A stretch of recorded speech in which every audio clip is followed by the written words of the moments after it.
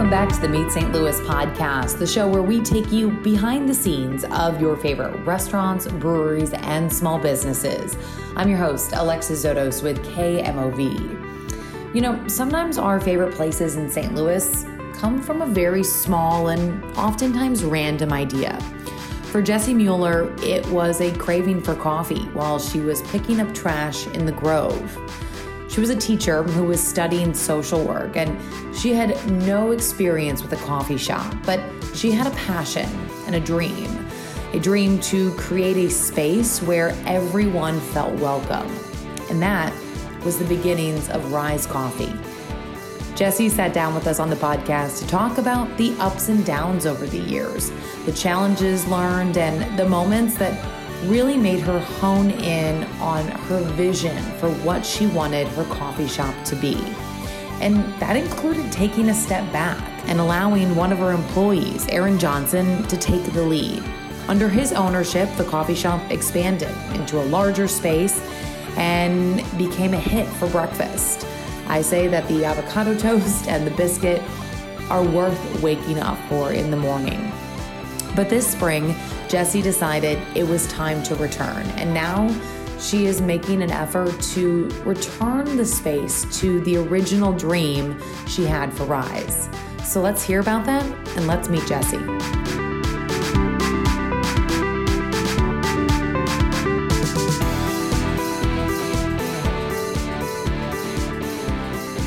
Well, thanks for joining us. Thanks for having me. First podcast. Yeah. It's awesome. Well, good. Well, let's walk it back to the beginning. I mean, how did Rise come to be? Yeah. So, thinking through that. A loaded question? So I had actually just picked up an internship in the Grove through my Master's of Social Work program. I was pursuing a degree in social work at SLU, and I was looking into more macro sort of community organizing type stuff. And through that internship, one of the tasks for a certain day that myself and what became a really good friend of mine had was beautification. There you go. So we were out, beautifying the neighborhood, which was basically picking up trash on like a Friday afternoon. And we were like, damn, I need a coffee, And we were thinking through, like, where would we get a coffee in 2012 in the Grove? And there was nowhere. I mean, we would have to get in the car and drive somewhere. So it just got my wheels turning, and I started thinking about if I were to create one, even though I had never worked in coffee an entire day in my life, where would I put it? What would it be like? And why would we be here?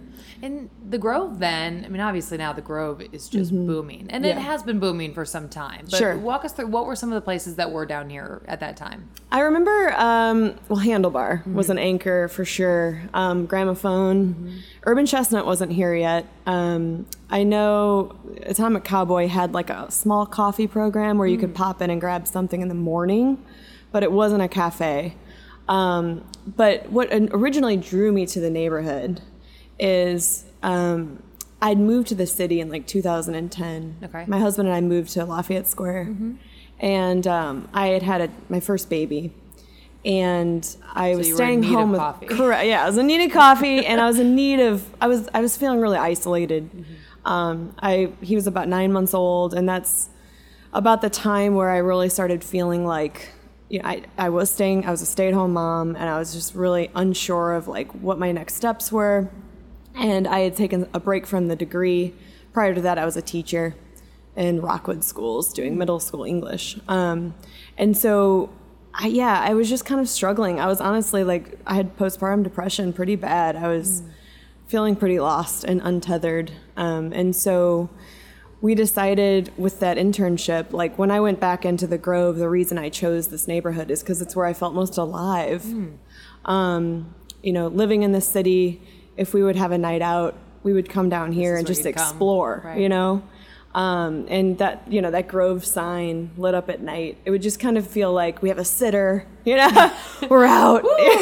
Freedom. Yes. And yeah, so it just kind of became like a freedom spot for me, like a place where felt I belonged and I felt alive. And after working in this internship for maybe 4 or 5 months, I started looking at properties in the Grove to start Rise. What did your husband, your friends, what did they think when you're like, I think I'm going to start a coffee shop? It was wild. Like, my husband's always been wildly supportive of any endeavor. I mean, he's just the kind of guy that likes to take a cool risk, you know? But I had one friend in particular that I was afraid to tell everyone. I was like, no one's going to understand this. They're going to think I've lost my mind. And I had one friend in particular, Kim Whittrip, who was my greatest cheerleader. And she saw my vision immediately, and she was like, no one will do this better than you. So you have to do it. You know, the Grove needs you there to create this space for people. And so that was like the person I needed at that time to really encourage me. So you found this space, which we're actually in now, which was your original location. Yeah. What was here at the time? So there was nothing. It was a shell. It was for lease. So the owner of the building, who lives down the street, wanted to rent it out. But prior to that, he wanted to tear it down to create a parking lot. And so the parking lot, you know, obviously there's parking issues in the Grove, and he kind of saw that as a retirement plan for himself to charge people to park or to sell the lot as a parking lot. And so we were a part of the process of saving this building, which was really, you know, exciting. And then once I started talking to him about leasing, I was like, do you really want to deal with this building for, you know, the long term? Why don't you like let us buy it from you? So we figured out how to do that, which was a whole thing in and of itself. But when you walked into the second floor of this building, it was a hole. I mean, you couldn't get from one space to the other without boards that you would you know, it was really frightening. There was no sewer, you know, it was just a mess. So we were like on a year-long path of restoring this building. Did you do a lot of it yourselves? We hired a lot of it out. I mean, in terms of planning it, yeah, but I wasn't here. I painted the walls. Well, let's put it that way. I hung some lighting. But yeah. So what was your vision at the time? Okay, you've got coffee shop in mind, but what did you really want this to be? Yeah. So for me, I wanted to create an inclusive space and keep the Grove weird, right? I wanted to make sure that there was a location that was accessible to the changing, I guess, qualities that are happening here. And so I was really inspired at the time through my social work program. I've been reading up on, you know, Dr. Martin Luther King, and there was a quote by him that really sort of like led me to the name of Rise. But there was also this feeling of my own personal uplifting. You know, I needed to rise myself. I'd been feeling pretty low for a while. And so it was a combination of personal and sort of macro ideals around how to raise up. What did that mean to you when you thought about it, you know, in the details of how do you create an inclusive coffee shop? How do you create something that people of all spectrums of life, you know, not only can come into, but feel welcome in? Sure. That's a huge challenge, I think, for a lot of people in St. Louis right now that own businesses. I think we want to create a quality product that people are inspired by, that people feel inspired in the spaces. And that comes with a cost. It's expensive to produce locally made food and, you know, single origin coffee, and then also become an inclusive space for people that are struggling financially or mentally, you know? And so it took a lot of mistakes. I mean, I failed in some ways, and in other ways we were a huge success from the get-go because the space attracted the right people, and the message attracted the people that we wanted here. And then, you know, 5 years ago, almost to a week ago, Michael Brown was killed, and that really, our response to that was really the defining moment, I think, of Rise and who we were going to become. Because a week before the shooting, a brick was thrown through our front window. And the person that did it was a guest of ours that had struggled for a long time with mental illness. And he had thrown a brick through a few other businesses in the neighborhood. And the response of some of the other businesses was very negative. And, you know, his picture was being shared around the internet and things like that. Find this guy. And our response was like, compassion is the radicalism of our time. So Which is that quote you have on the wall. Right. And that board was placed in lieu of the window. Oh, is that where that came from? Yeah. Gotcha.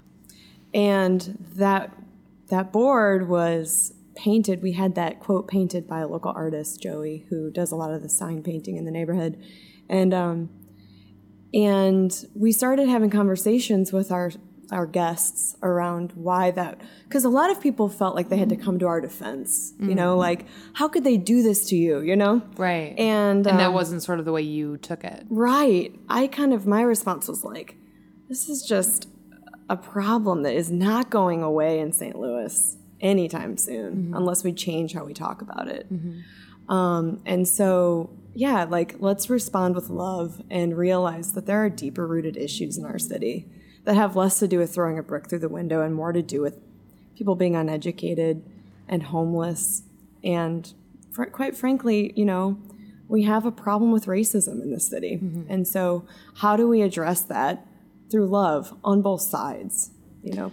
So you had this experience, you mentioned the week before Michael Brown was shot. So when that happened, and obviously has transformed, I mean, it was a moment in time that has transformed our city. Still gives me chills, yeah. How did you guys respond? What was your reaction? I wasn't actually here at the time. I was working in Knoxville. But St. Louis is where I'm from, so of course I was glued to the TV. But what was your response here locally? We're in the Grove, not super close to Ferguson, but we're all one region, and it obviously was an impact that hit our entire city. Yeah. So how did you guys respond in a way that you felt you were doing something? You know, we had just started having these conversations a week before this happened, so it was almost like a natural next step for us to continue the conversation on. And we made a lot of mistakes in how we talked about it, you know?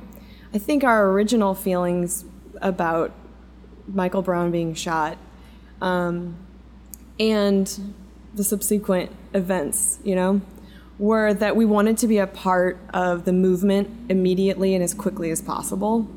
And in doing so, we probably didn't explain that in the best way to our customers that didn't understand. And so that was just like a huge learning process for me, is how do you have these conversations with people who don't understand why entire neighborhoods are, you know, being gassed and, fire, and, you know, it was just wild. Would you say you felt you were losing some customers based on the way you were reacting? It was the first time I'd ever felt fear around being very vocal around my stance on something, that it would affect me financially, and that it was a risk that I don't know if I could take, but if I don't take it, then I'm not being true to who I am. And that was like a thing that I hadn't really experienced too much up until that point.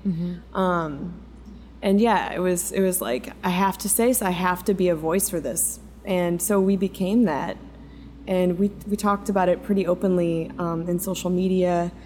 We had, you know, been interviewed about it. Someone took a photograph of the board in our window, the Compassion board that had been hung, and that was shared thousands of times, you know, on Twitter and published.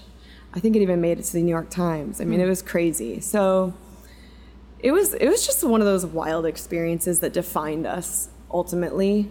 Well, and it is interesting that you bring up that business aspect, and that this is your livelihood. And there are people who, whatever the stance is on whatever issue is, sometimes feel they can't speak up. Right. Because, hey, I don't want to upset too many people. Yeah. But it sounds like you guys kind of dove Coffee just lends itself to this. I mean, it was like, okay, we have our opening. How do we, you know, like, now is the time, strike, you know? And I think I have a lot of friends that are in positions within St. Louis that they can't have that voice. So they support Rise, and it's their way of having their voice, you know? And especially during that time, they were like, I can't exactly talk about this openly right now, but I can come here and support you. So how did that time then sort of define how you then continued to run the shop in a way that you felt was making a difference and not just serving coffee. So that's when we introduced the Coffee for the People program. Yeah, tell people about that. Yeah, so Coffee for the People is a way to pay it forward. We basically have the ability to, you can purchase coffees or a meal at our point of sale, and we'll give you a little, piece of, I guess, the sleeve, the coffee sleeve, and you can fill that sleeve out and post it on a bulletin board. And then we have our guests, our customers come in every day and use that board from this neighborhood. Oh, absolutely. I mean, they're regulars of ours, and they could never access our cafe without that board. And it's a lot of people that rely on it. And we just started introducing meals. So I just came back in March, and that's when I was like, why are we using, food needs to be up here. I mean, it's unbelievable. It's full. I mean, when you first put that board up and saw someone come up and pull off a sleeve, I mean, what do you remember that moment? Yeah, I remember feeling like this has the potential to change our entire message. And if we do this right, we can have an effect on our neighborhood that allows it to grow equitably, so that people can stay here and still eat and drink and come in and use the space the way I dreamt it would always be, without having to buy a $5 latte. Because I do think, we've talked about, we've had a couple of guests on from the Grove, from other parts of Midtown, and gentrification obviously is a topic that comes up when we're talking about this area. And for someone who clearly wants to keep that portion of this neighborhood the way it's always been, it has got to be tricky when you have $5 lattes. When you talk about that. You're a gentrifier. And people don't maybe know about that board inside and kind of the efforts that are happening behind your doors. And that board right now is, since coming back, and we'll talk about that, but that is just the tip of the iceberg of my vision for that space and what we can do with it.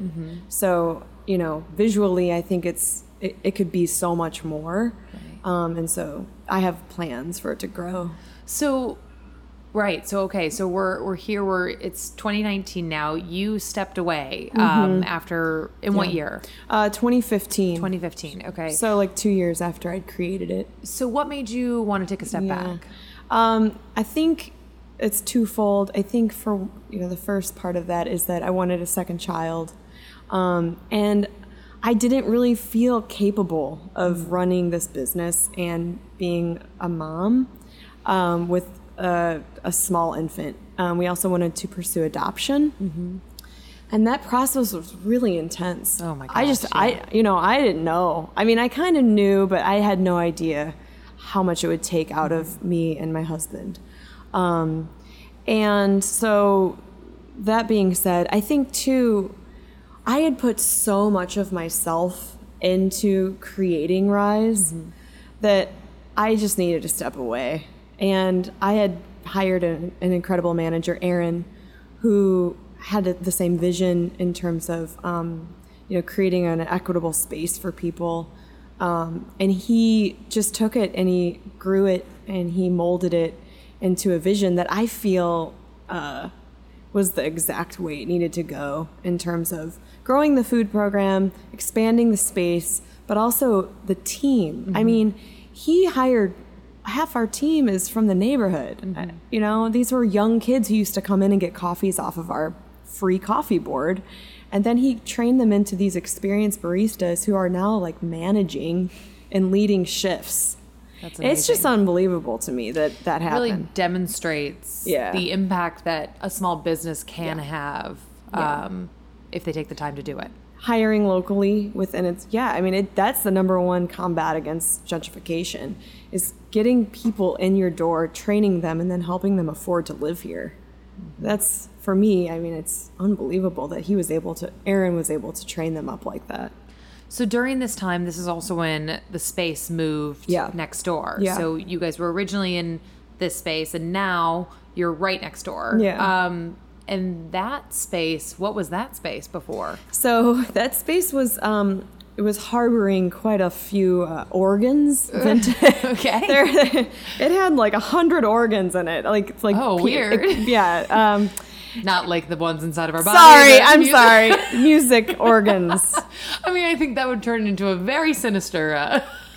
There were also some interesting people upstairs that were living there. Gotcha. But we helped them actually find housing, just as a side note. So they are, but they had been living there for a while, and it wasn't a healthy situation for anyone. And so we worked with them to sort of rehouse them. And then we bought the building from the man who lives across the street, and he's still in the neighborhood as well. But he's a piano tuner. Gotcha. And hence so the organs. He's not a creepy doctor, if that's what you're wondering. Yeah. So we got all the organs out and started renovating the space. And that was really, I sort of let Aaron run with that.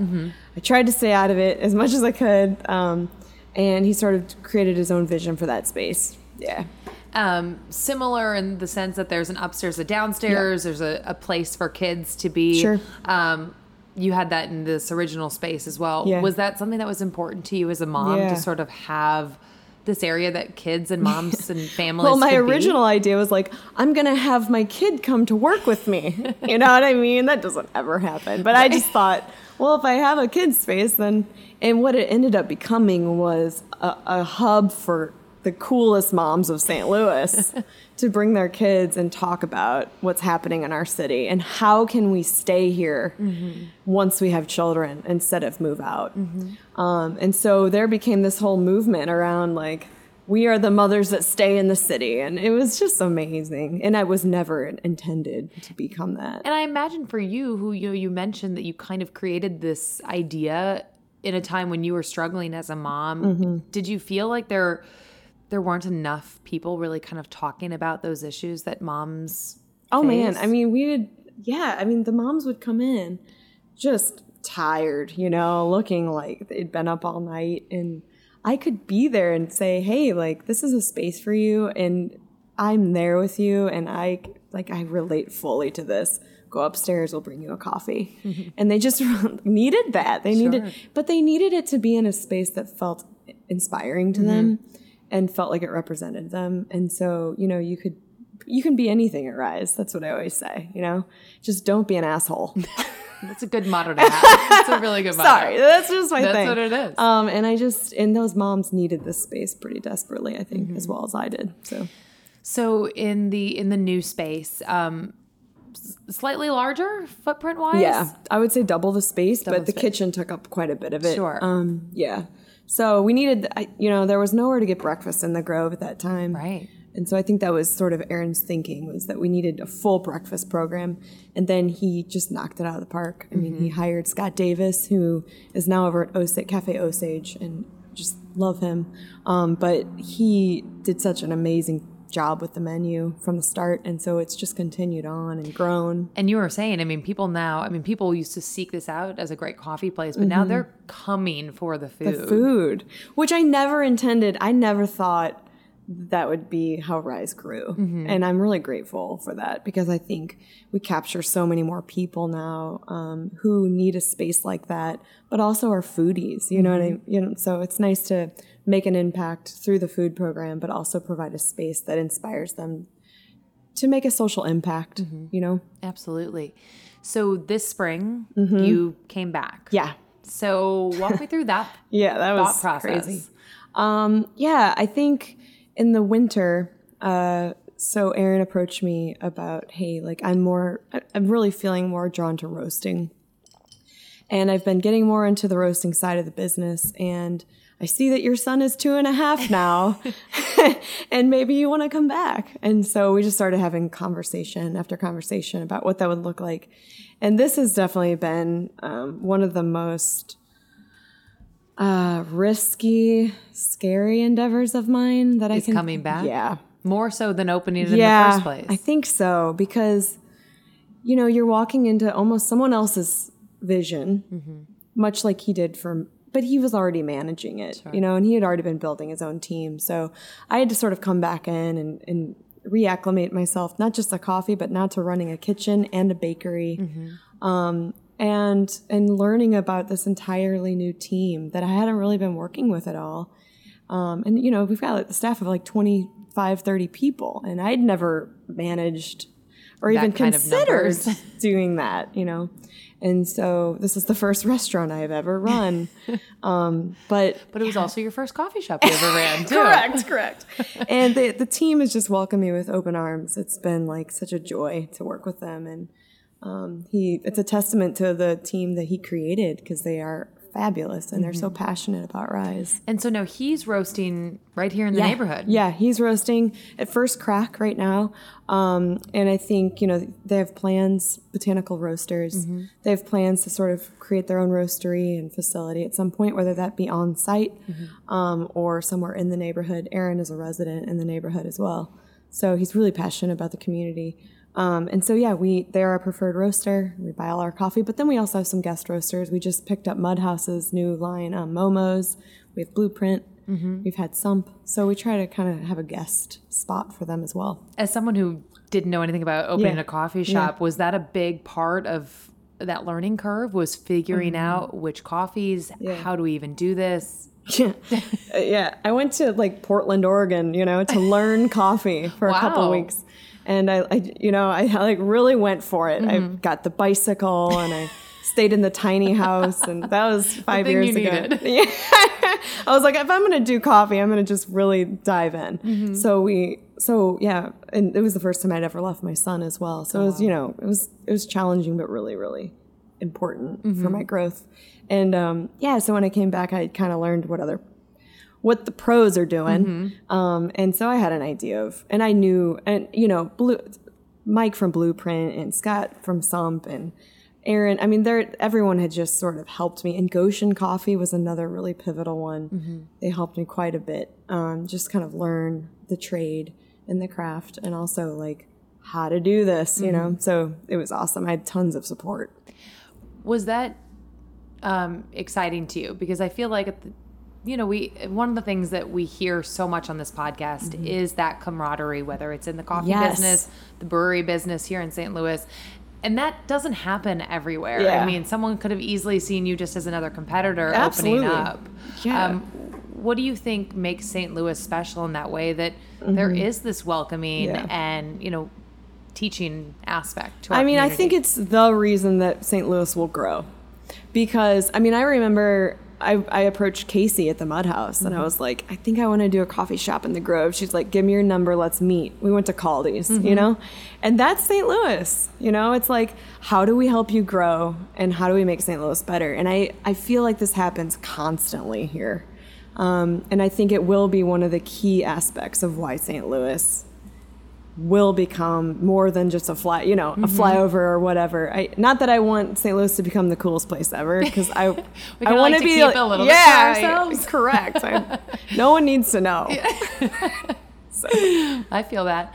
And then so coming back, do you feel like you're starting over in a way?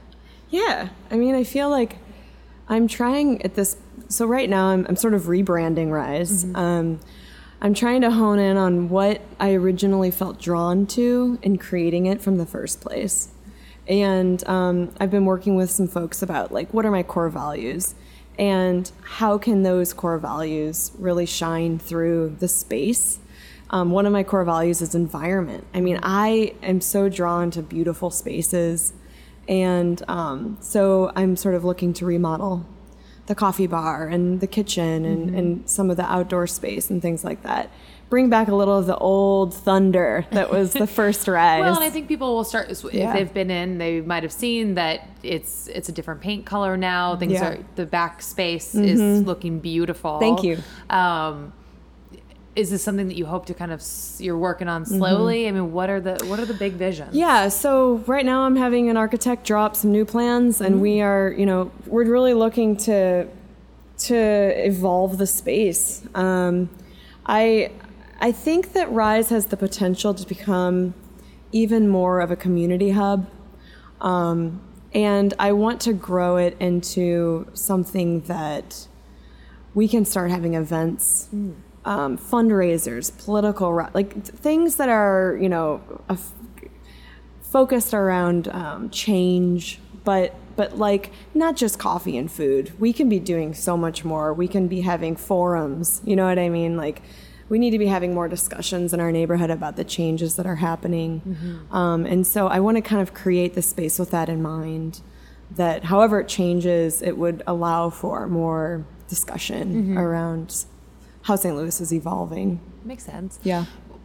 When you think about that in terms of bringing in, do you see that as maybe losing some customers that you've found and then also bringing in other people? Yeah, it's a fear of mine. I think that there's always going to be, anytime there's change, it's hard. And the first change that Rise had was hard. Yeah. But I also think people appreciate evolution, and they appreciate that people care about their business and bringing updates to that business. And so maybe not everyone will like those updates, but I think for the most part, my customer base will see it as a positive. Well, and I think you've seen that you obviously feel the need to stick to your values, whether it's creating that space in the coffee shop, whether it's taking a step back to focus on those other values and then coming back in. Yeah. It seems like that intention can then be felt throughout your business. Right. Absolutely. Yeah. For me, I have this amazing team and I want them to be I want them to feel that their space that they work in is like the best possible space, that they can provide a quality experience to our customers so every day we get to make someone feel better. That's really what coffee is. I mean, people are just coming in and they're just trying to get through half the time. They're like, I just need a coffee. I can't make it to my next meeting. I gotta go. I gotta work, And so that's our whole role is, how do we make someone feel good? And I think if my team feels good in the space they're working in and they feel inspired by that, it will just blend into the overall feeling of the cafe.